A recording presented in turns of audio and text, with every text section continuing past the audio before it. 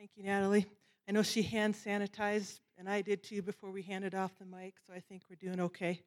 Um, I'm glad to be with you this morning in this unique way. Today's in kind of along with how our lives have been unusual. My time with you today is going to be a little bit unusual. It's going to be unusual for a few reasons. One is because I'm probably going to stick a little close to my notes. This has been a hard sermon for me to prepare for, hard sermon to write. There's been a lot of tears as I prepared this sermon, and thus the Kleenex box in case I fall that direction again. But it's also a unique sermon because in this time, I'm going to ask something of you, something big, something very big, something life-changing even, something life-giving.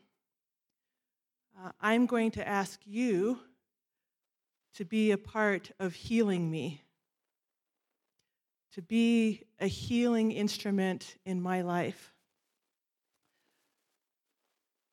Are we going to have to change the mics, or are we good? Because we're hearing okay, we're good. I can hear some static, and so just making sure it's not me or causing a problem. Everyone's kind of doing their dance back there to see if we can get it taken care of. As I said, I might stick a little closer to my notes just to help me stay on message. Several weeks ago, Pastor Eric started us on this journey talking about the healing ministry of God, of Jesus. It's called Carry the Mat, the healing ministry of Jesus. And we've talked about God proclaiming himself over and over and over in Scripture as God, our healer, the healer of our physical infirmities, the healer of the brokenness of our hearts, the healer of our anxieties, the healer of our doubts. Today, we're going to jump in and listen to God as he describes himself as the healer of our broken communities. And boy, are we facing broken community today. So I'm excited to be able to share what the Lord has put on my heart this week, to listen to God's good word, to challenge us, to engage him as our healer. And here's the incredible thing, God is calling us to be instruments in his healing plan and purpose. Originally, I was going to do this sermon based on John chapter 8, which is the woman caught in adultery. And as I was preparing and praying, I felt God moving me to think about John 8 in a different way. And what came to me was Galatians 6. And why, Lord? What is Galatians 6? Where are you taking me? And as I read it again and again, what I realized is that Galatians 6 is filled with God's answer to the sin problem in our communities. So I'm still going to connect with the John 8 passage, but then I'm going to camp out a bit more in Galatians 6 because we know the problems. But are we holding on to and stepping out towards and taking hold of God's path of answer, of healing? I want us to look at John 8 because there's a message out there today that has been a part of, I think, the problem, I'll say. We've got protests going on, rightful protests, righteous protests. But we also have this violent stream happening, people rioting, looting, having their own agenda. And one of the chants that you hear during that violent expression is this. It says, you'll see it chanted, you'll see it on signs: no justice, no peace. This is a hard chant, a hard sign for me, because it's hopeless. There's hopelessness in this, because we have so many people who want to define what justice is and what justice is supposed to look like, and who are making a vow to say, I unless I get what I decide is justice, there's going to be no peace. So this is pretty hopeless. I want us to take a look at John 8, because I want us to go to the author and definer of justice, Jesus. John 8 gives us a picture of how Jesus does justice. So I'm going to read that for us. John 8. At dawn, Jesus appeared again in the temple courts, where all the people gathered around him, and he sat down to teach them. The teachers of the law and the Pharisees brought in a woman caught in adultery. They made her stand before the group and said to Jesus, "Teacher, this woman was caught in the act of adultery. In the law, Moses commanded us to stone such a woman. Now, what do you say?" They, the teachers and the Pharisees, were using this question as a trap in order to have a basis for accusing Jesus. But Jesus bent down and started to write on the ground with his fingers. When they kept on questioning him, he straightened up and said to them, "Let any one of you who is without sin cast the first stone." Again, he stooped down and wrote on the ground. At this, those who heard began to go away one at a time, the older ones first, until only Jesus was left with the woman still standing there. Jesus straightened up and asked her, "Woman, where are they? Has no one condemned you?"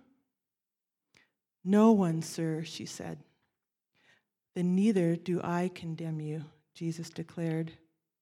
"Now go and leave your life of sin." That's the justice of Jesus. Now, he's not saying there are no consequences to sin. We know there are consequences. In fact, every sin has a consequence. It's part of the discussion of today. But Jesus is declaring no condemnation.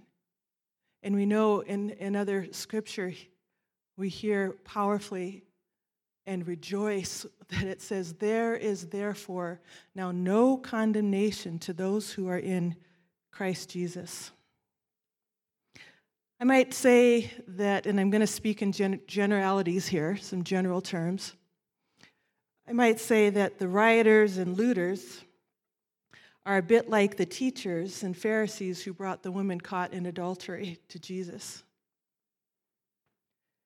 They're present with their own agenda. They don't care about the real sin and evil that we saw when George Floyd was murdered. They're there for their own agenda. They're there not taking into consideration their own sin. And now, speaking in generalities again, I'll say before you get smug and say, you're right, they are forgetting their own sinfulness.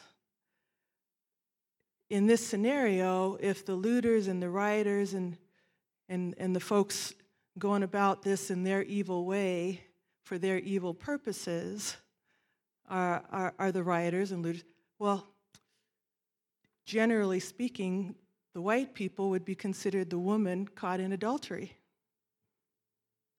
So there's sin. Actually, we can reverse these things. White people, generally speaking, could be the ones bringing the black person in and saying, look at this person's sin. What should we do about it? So the reality, people, that I'm trying to point to is that we could be anyone in that scenario except Jesus. Okay? So Jesus didn't say no consequences, but he said no condemnation. And we start there recognizing our own sinfulness. Because when we start with that place of humility, then we can look at change. Then we can look at justice. Because we're letting Jesus define the justice. And so I've turned this to what my hope is. Know Jesus is justice, and then you know peace. So we don't define the justice, we let Jesus define the justice. And our job is to know Jesus. And when we do that, he gives us the gift of his peace to deal with the consequences. Because we know that the woman caught in adultery didn't just walk out and everybody brought her back and went on and pretended that it didn't happen. But the justice of Jesus gave opportunity for that woman and the Pharisees and the teachers to find his redeeming, healing grace. And I understand that there are times when you don't want people to get to know God's grace. I get that. Our anger can take us there. But we need to not stay there. Because if we stay there in that denying of grace anger, then our own hearts become bitter and hardened. And I would encourage you to remember that Jesus did not say, he who has the lesser sin cast the first stone. Okay? He said, he who is without sin cast the first stone. Because guess what, brothers and sisters? A lesser sin does not mean there was lesser of Jesus on the cross. So my sin put Jesus on that cross. My heart is desperate for the grace and restoration that only Jesus can bring. And I don't want somebody looking into my heart and my sin and making the determination that I don't have value and therefore should not have access to the restoration and grace and redemption that is Jesus Christ. Okay, that can be a little hard message to hear, but it needs to be our starting point. Because Jesus has us praying this prayer. Our Father who art in heaven, hallowed be thy name. Thy kingdom come, thy will be done on earth as it is in heaven. Give us this day our daily bread. And forgive us our sins as we forgive those who sin against us. I think when you pray that prayer, unless your heart is really there, I suggest you skip that part. And lead us not into temptation, but deliver us from evil. For yours, Lord, is the kingdom and the power and the glory forever. Amen. So let's remember that. I acknowledge that we're hurting and we're broken. In fact, as Pastor talked about us carrying the mat, I will say again and again, I am on the mat.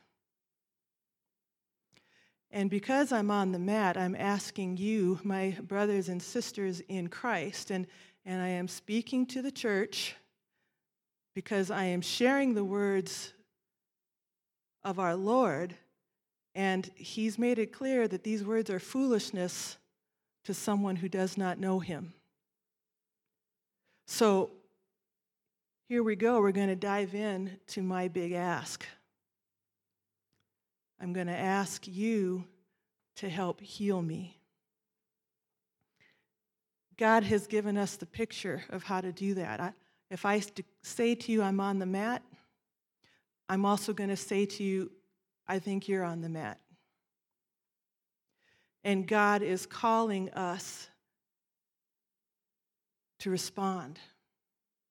Now, you might think, well, if you're on the mat and I'm on the mat and she's on the mat, how can I help you if I'm on the mat myself? Galatians 6. Let's dive in. As I read this, let your hearts be open to hearing the humility that is called for in this passage. Brothers and sisters, if someone is caught in sin, you who live by the Spirit should restore that person gently. But watch yourselves, or you may also be tempted. Does that sound familiar? Does that sound like the John 8 that we just read? Yes. So again, God is making it clear we need to watch ourselves. Verse 2, carry each other's burdens, and in this way you will fulfill the law of Christ. If anyone thinks they are something when they are not, they deceive themselves. Each one should test their own actions. Then they can take pride in themselves alone without comparing themselves to someone else. For each one should carry their own load. Nevertheless, the one who receives instruction in the word should share all good things with their instructor. Do not be deceived. God cannot be mocked. A man reaps what he sows. Whoever sows to please their flesh, from the flesh will reap destruction. Whoever sows to please the Spirit, from the Spirit will reap eternal life. Let us not become weary in doing good, for at the proper time we will reap a harvest if we do not give up. Therefore, as we have opportunity, let us do good to all people, especially to those who belong to the family of believers. So this passage tells us all about how to treat people.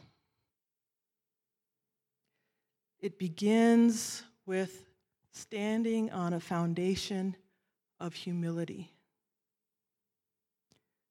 Bear one another's burdens. Bear one another's burdens. When I think about that verse, two questions come up for me, because it says, bear one another's burdens, and so doing so fulfill the law of Christ. So I have to ask, what is it to bear one another's burdens? What does that mean? Especially when a couple verses down it says we are all to carry our own load. And then what does it mean? What is this law of Christ? Well, throughout his ministry, Jesus was known to speak in these parables, stories that had a moral meaning, stories that had multiple meanings, layers to the stories. But as his ministry was coming to a close, he spoke less and less in parables and began to speak incredibly directly. So he did that. The last night he spent with his disciples. He said this in John 13:34. On his last night with his disciples, Jesus said, and I'm reading from the Amplified Version, I am giving you a new commandment, that you love one another just as I have loved you, so you are to love one another. By this, everyone will know that you are my disciples if you have love and unselfish concern for one another. This is the one command that Jesus gave. And the disciples were very caught up in what was going on. Jesus had just washed their feet, and he had just said to them, I'm leaving. So it doesn't reflect in this scripture that they didn't lose their minds when they should have. Because Jesus said, I'm giving you a new commandment. Well, who gives commands? Who can give a command? Only God. Only God makes the spiritual law. And here is Jesus standing in his full divinity in this moment and declaring a command for us to follow. Love as he loved. And how did he love? Well, let's look at Ephesians 5. 5:25 tells us that Jesus loved his church, his people, by giving up his life for us. He gave up his life for us. Philippians 2:8 says that Jesus' love was such that he humbled himself in obedience to the Father, obedience even to death on a cross. So Jesus loves us, and he commands us to love one another. And he tells us that by bearing one another's burdens, we fulfill that law of love. So this is an important thing to pay attention to, bearing one another's burdens. Galatians 6, 4, and 5 is that section of scripture I mentioned where it says we have to carry our own load. But the word used in verse 5 in the Greek, that word means, guess what? It means load or cargo, something that we bring along with us. Okay? We are to take stock of our cargo, to take a look at what we are carrying, because we've been given some things to carry. We've been given talents and gifts and abilities, finances, understanding. We've been given those things to carry, and we are to carry them according to a purpose. And as believers, followers of Jesus Christ, that purpose needs to include whatever we've been called to. We're a person called to pray, we need to be praying. If we're a person called to heal, we need to be healing. If we're a person called to worship, we need to worship. We have a load to carry. But that word in verse 2, where it says burden, it's a different Greek word, and it really is describing that something that has come upon a person that is too much, that has taken their load and put extra on, enough extra, in fact, that they can't bear it. That's what this week has felt like for me. I'm burdened beyond my ability to move. So I need your help, church, brothers and sisters, whatever color you are. If you are a follower of Jesus, I need your help today because I'm burdened beyond what I can bear.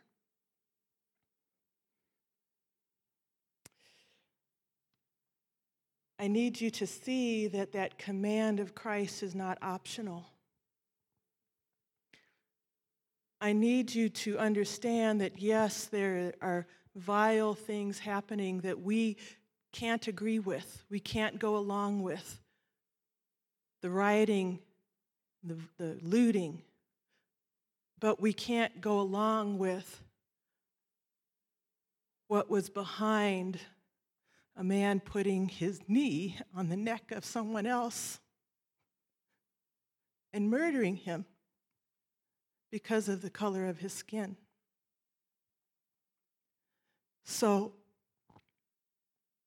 we need to step into the command of God to bear one another's burdens and fulfill the law of Christ. How do we do that? Well, we do the next right thing. Now, I know for some of you folks, that phrase, the next right thing, you're aware of it because you've seen Frozen 2, and you've seen Anna sing about it.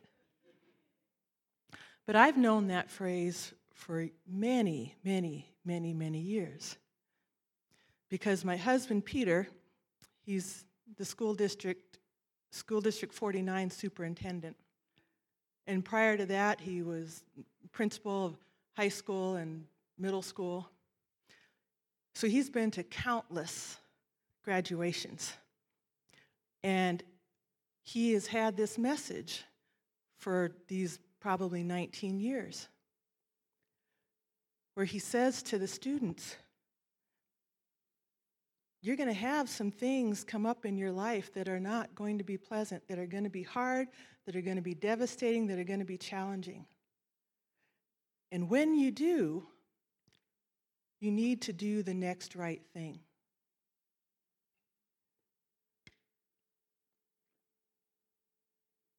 Excuse me.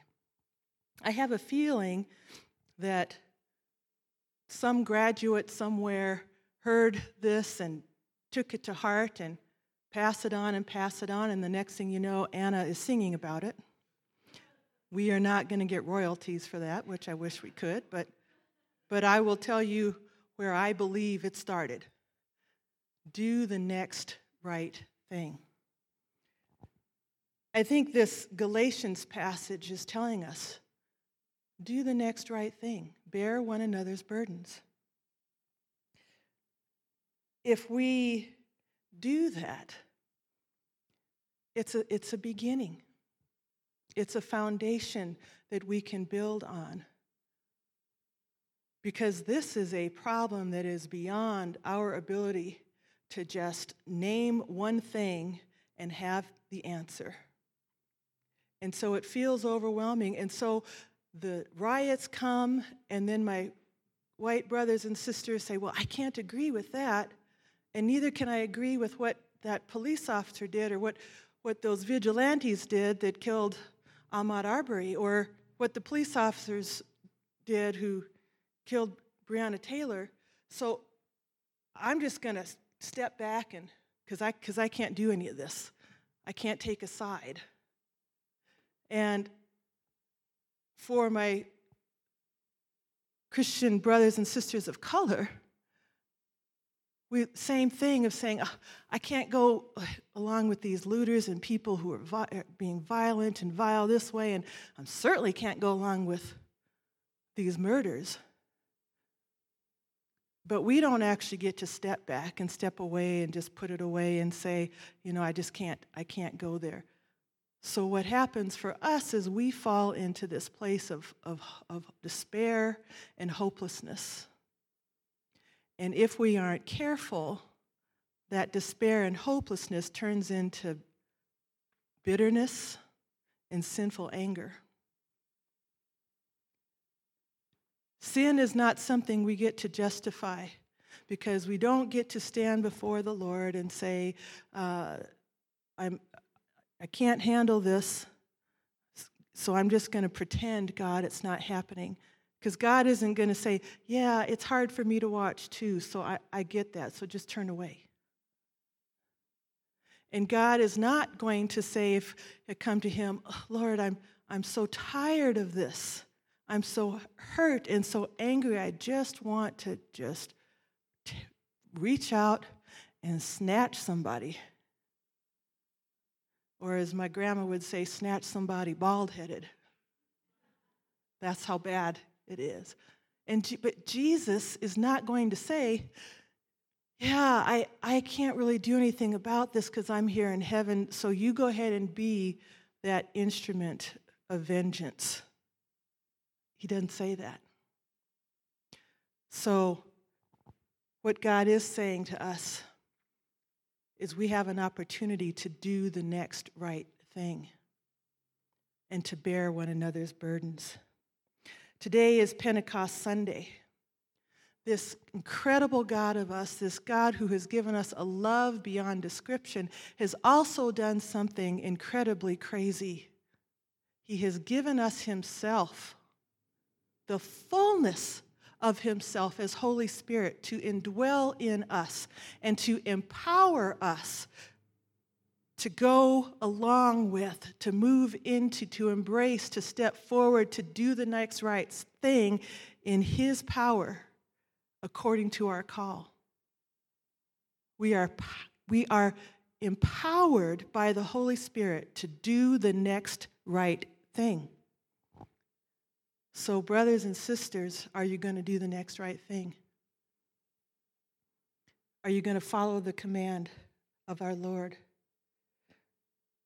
So, the agony of my heart, the brokenness of this week, I want to take a minute. We normally do a testimony, a video testimony, but I'm going to be the testimony today.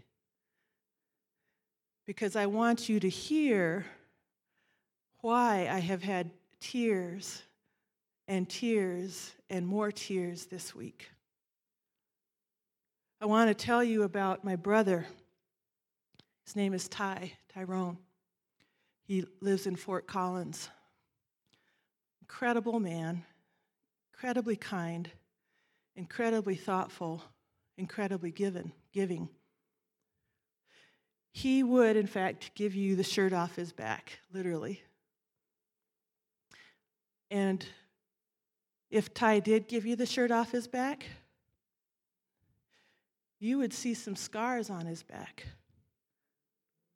Scars that have been there for over 50 years now. So when my brother was 6 years old, he was walking home from school, walking to the babysitter's house, actually. And for junior high, we didn't have middle school back then, junior high boys, that's grades 7, 8, and 9, they took my brother. They took him down an alley. And they beat him almost to death. And the scars on his back are because they took weeping willow branches and beat him. He's 6 years old. So these boys took a significant part of my brother's life because their beating caused a traumatic brain injury. He was a period of time after this where he had the constant headaches and needing medical attention. And as a 4-year-old child, one of my chores on our chore chart was to put the medicine on his back to help heal up the scars that were there. So in my life, I had a chore to help my brother heal. And during one of his headache episodes, my brother stopped breathing. And he was without oxygen long enough that it caused brain injury. So my brother, who is a good man, a solid man, he's had a good life, but not the life that he was intended to have because of the hatred in the hearts by 4 junior high boys. Now, I've had people tell me, well, that was so long ago. well, the consequences are still with me and my brother.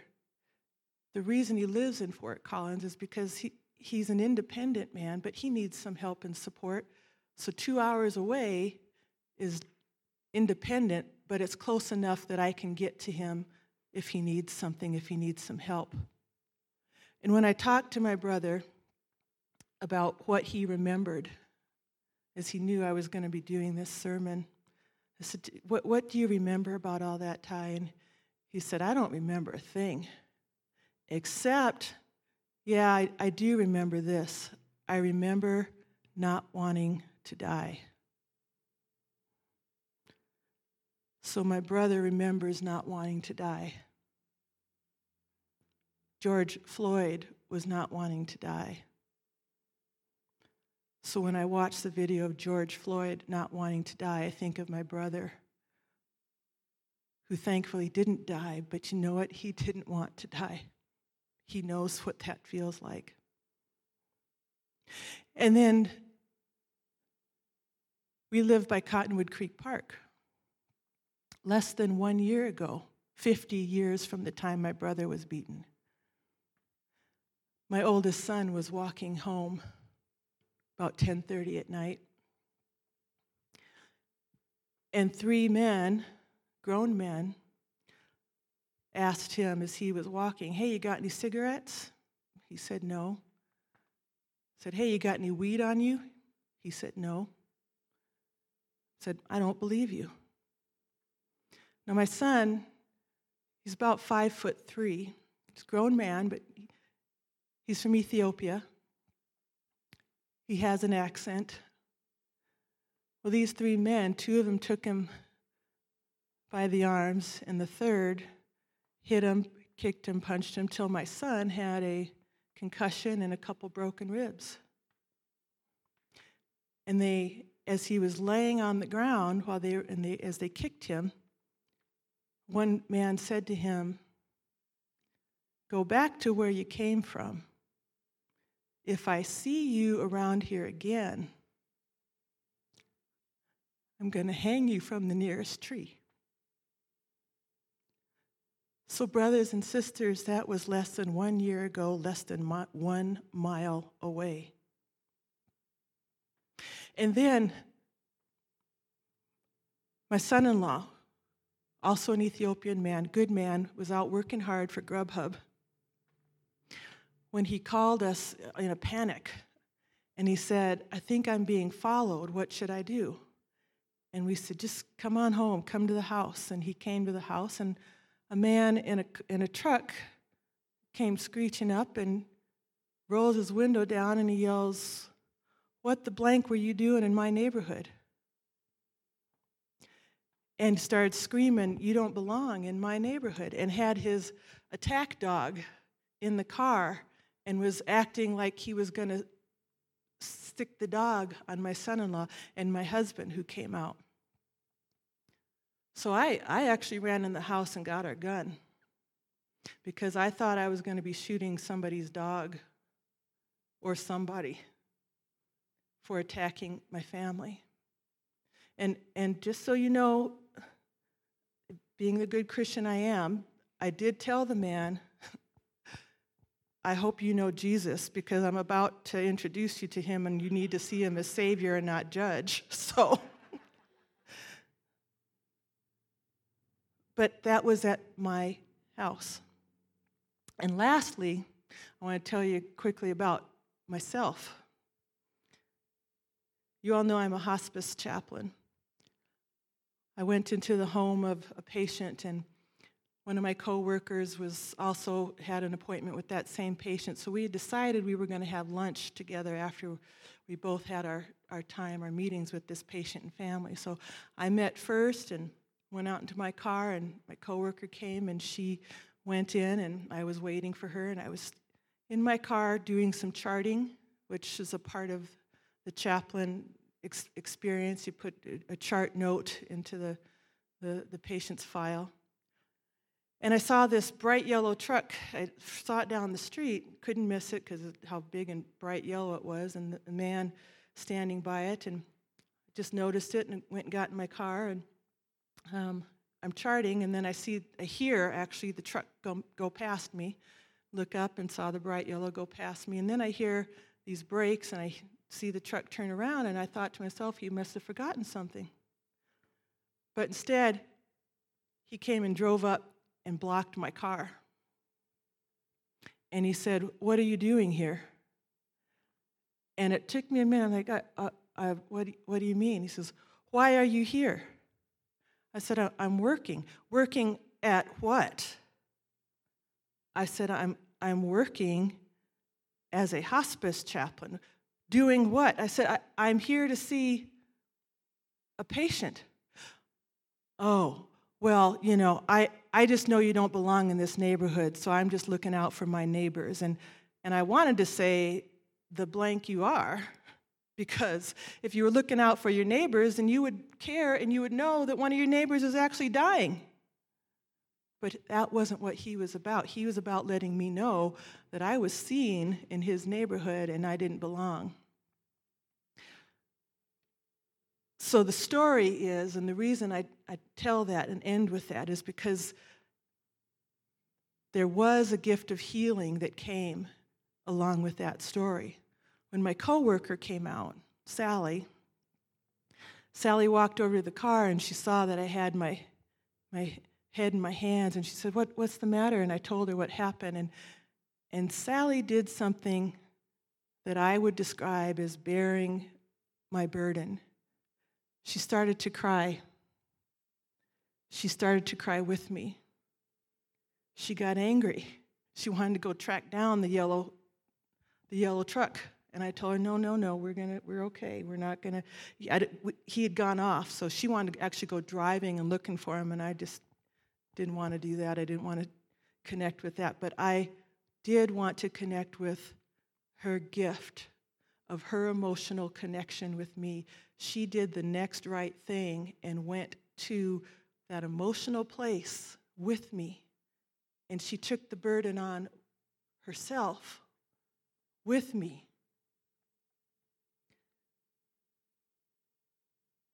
I've had that gift several times in my life. I have a very dear friend, Valerie, who sent me a Hallmark card filled with expletives where she described herself as my BA bodyguard. And if you don't know what BA means, you have to look it up because I can't say it in church. But she described herself as my BA bodyguard who would take on any white person who dared try to drop their racism on me.